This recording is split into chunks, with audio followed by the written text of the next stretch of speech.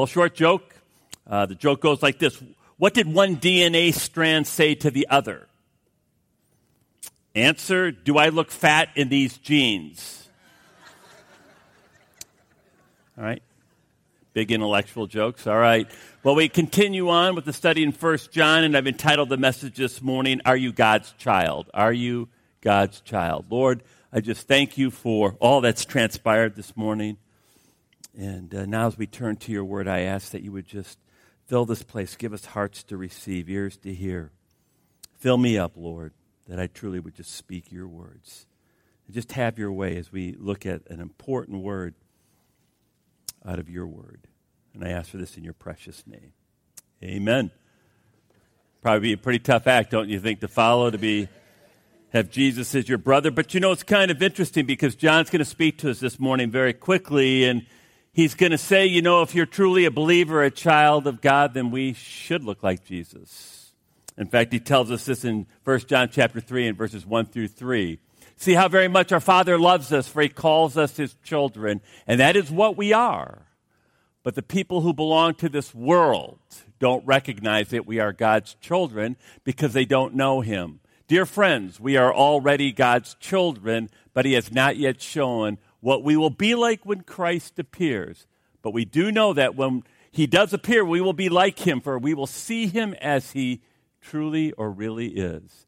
And all who have this eager expectation will keep themselves pure just as he is pure.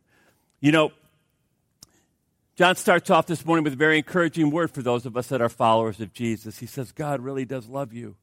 You know, he loves us so much that he adopted us. You realize that? Adoption's huge back 2,000 years ago. It means he chose you. He wanted you to be his child.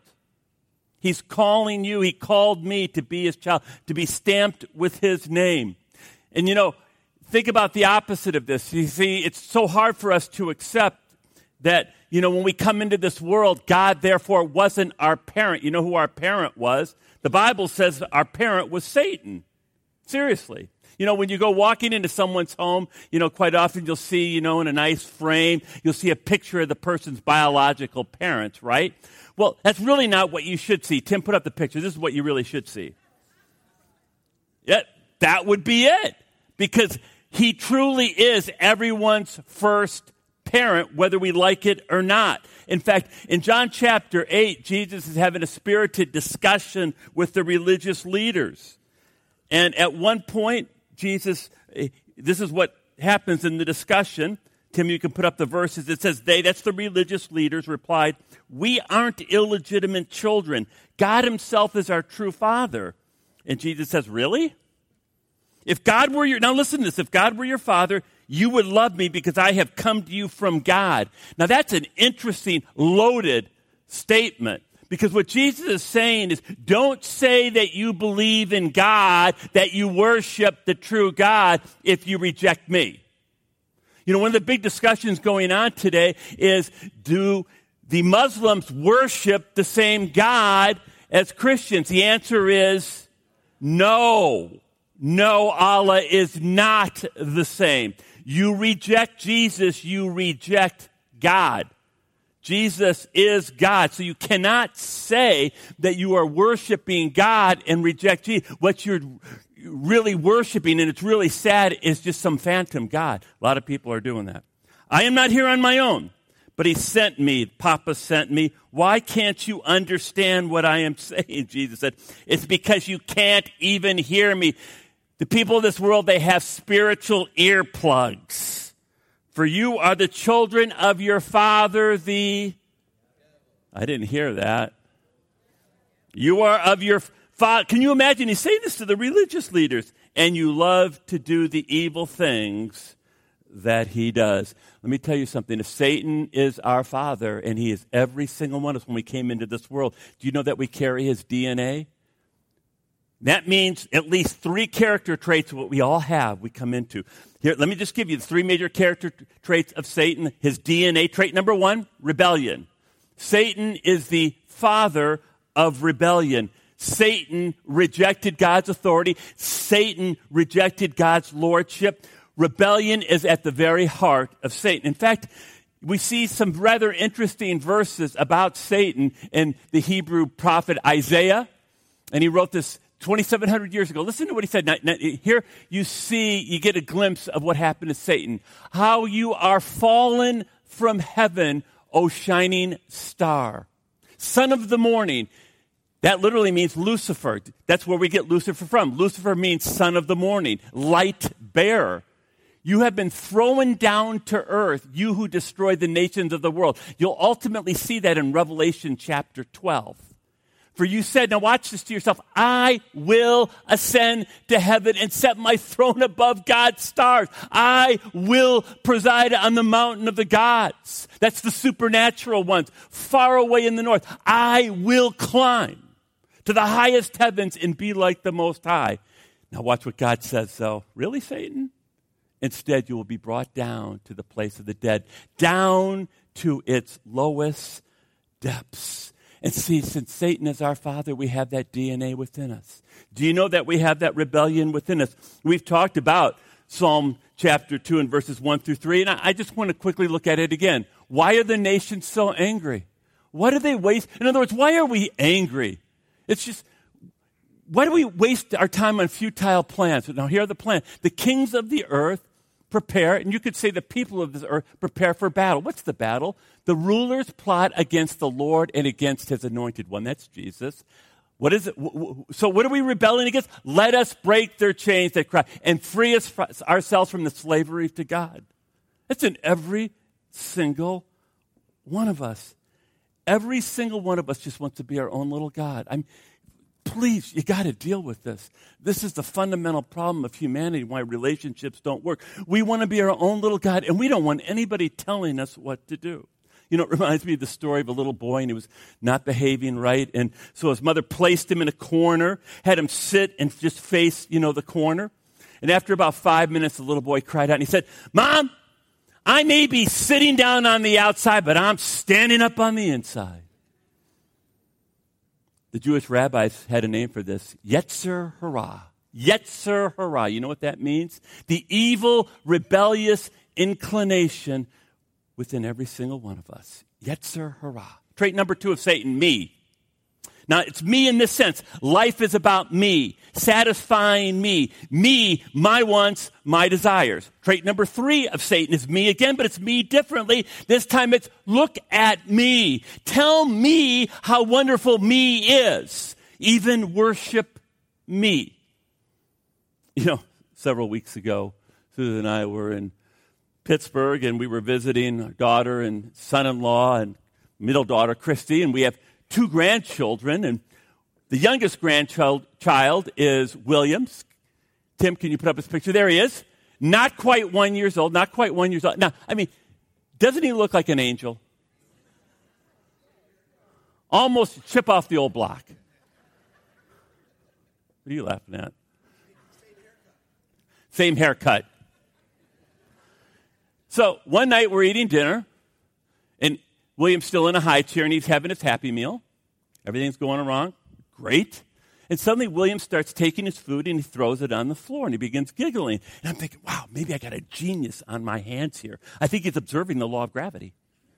Future scientist, maybe a rocket scientist. Well, as it turns out, we had brought little Billy with us, and he was feeding little Billy and giggling. Now, my daughter, Christy, she didn't think it was that funny.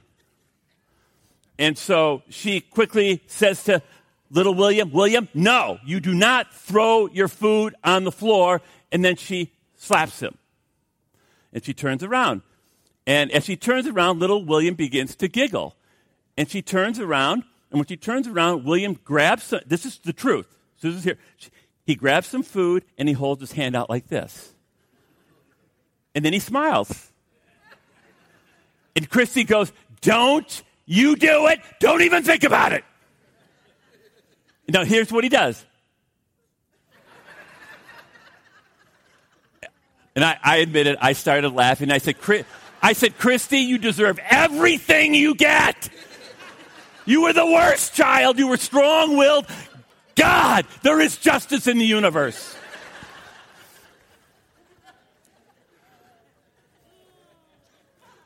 Now think about it. Think about it. In one action, William demonstrates rebellion. Oh no, rebellion. Do not tell me what I'm going to do. He demonstrates me will do what I want to do, and me again, look at me. You know, William loves attention. He didn't care whether it's positive or negative. Just give me the attention. And see, that's in every single one of us. That is the problem that we in humanity have. Now, we got to move along here. But John says something interesting. He says, see, if you're a believer, you have that DNA still in you. But he says, now you are dearly loved by God, and you are now a child of God. So you know what that means? You have his DNA. You know what the DNA of Papa is? We see it in Galatians chapter 5 and verses 22 and 23. Listen to this. But the Holy Spirit produces this fruit in the believer. Please notice English does matter. That's singular. He didn't say fruits. He said fruit. You know, most theologians believe that really there's only one fruit. God is love. And what you have is various aspects of love. So we see here 8 aspects of love. If you go to 1 Corinthians 13, you can see more. But he says, first of all, what is love? Well, he says, you know, since I have now the DNA of love, I should have joy. Yes, what is joy? Joy is a combination of contentment and hope, believing the best is yet to come. Then he says peace. You know what peace is? It's having shalom on the inside. People of this world, fear rules them. Isn't it a shame? They wake up, fear, anxiety rules them. But see, no. The child of God now has real strength, inner strength and confidence. Patience, that means now I have the ability to be long-suffering with people, my spouse, my kids, you. Kindness, taking the time to listen to people.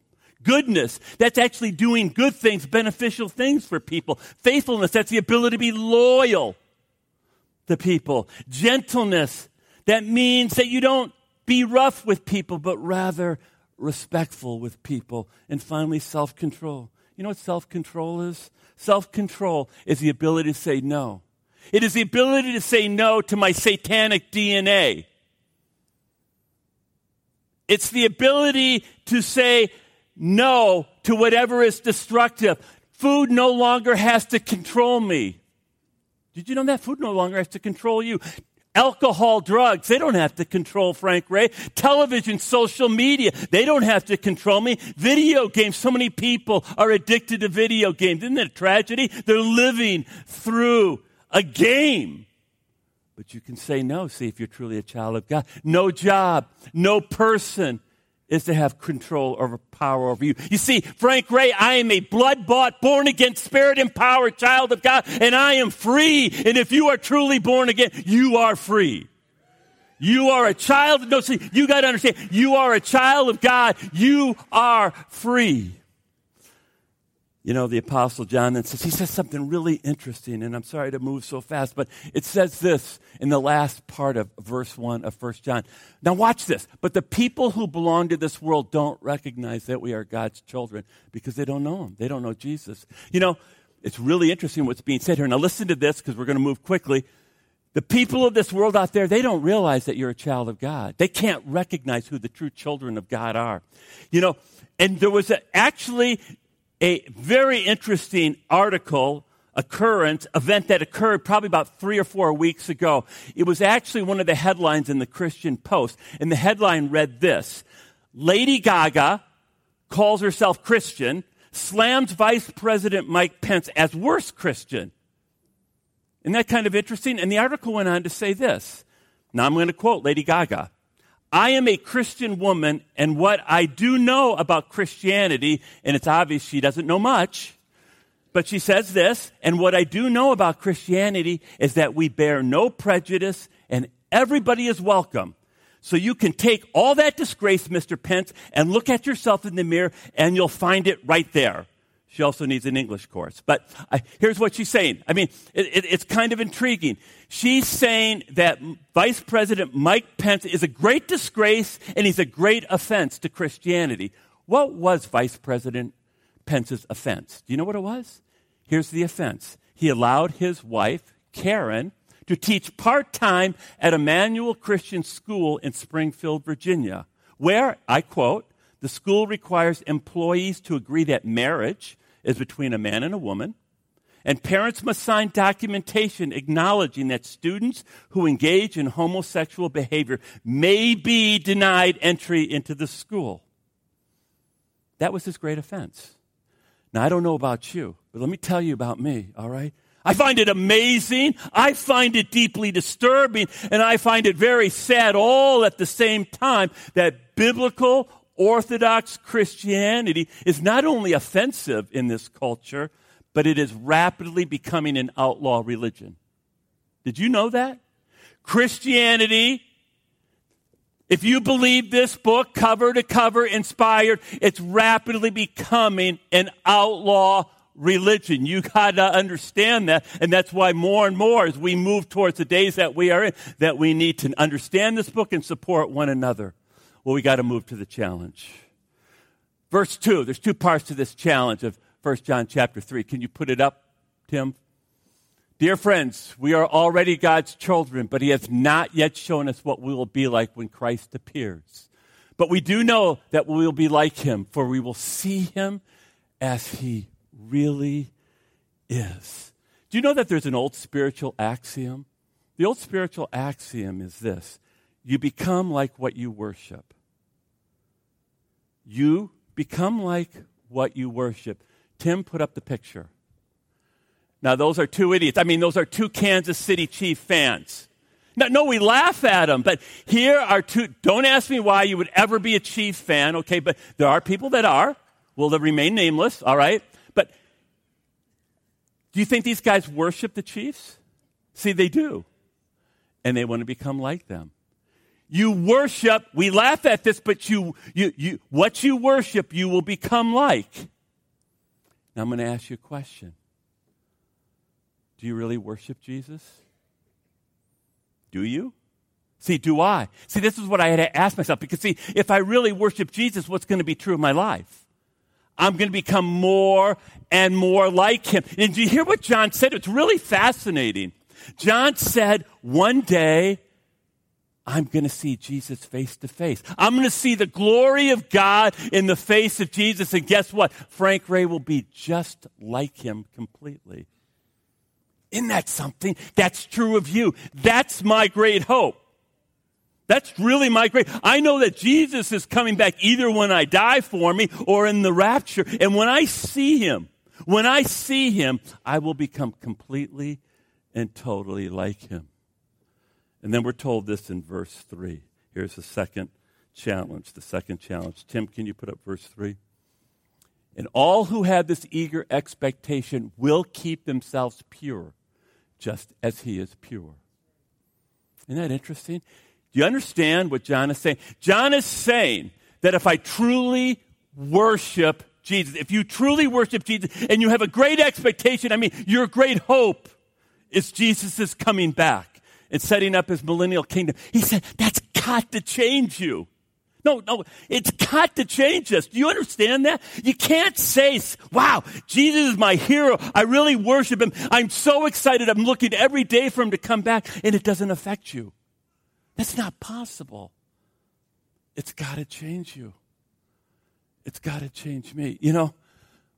Once in a while, people kind of make fun of me, and they'll go, oh, you're one of those goody two-shoe Christians. You ever had someone say that to you? The clear implication, of course, is that Christianity's not fun. It's boring. And I say, someone, when they do that to me, I say, it's kind of interesting. I'll say to them, I kind of used to be like you. I used to drink myself into stupefaction and vomit all over myself and live an immoral life. I said, what do you get out of that? And they look at you like, what?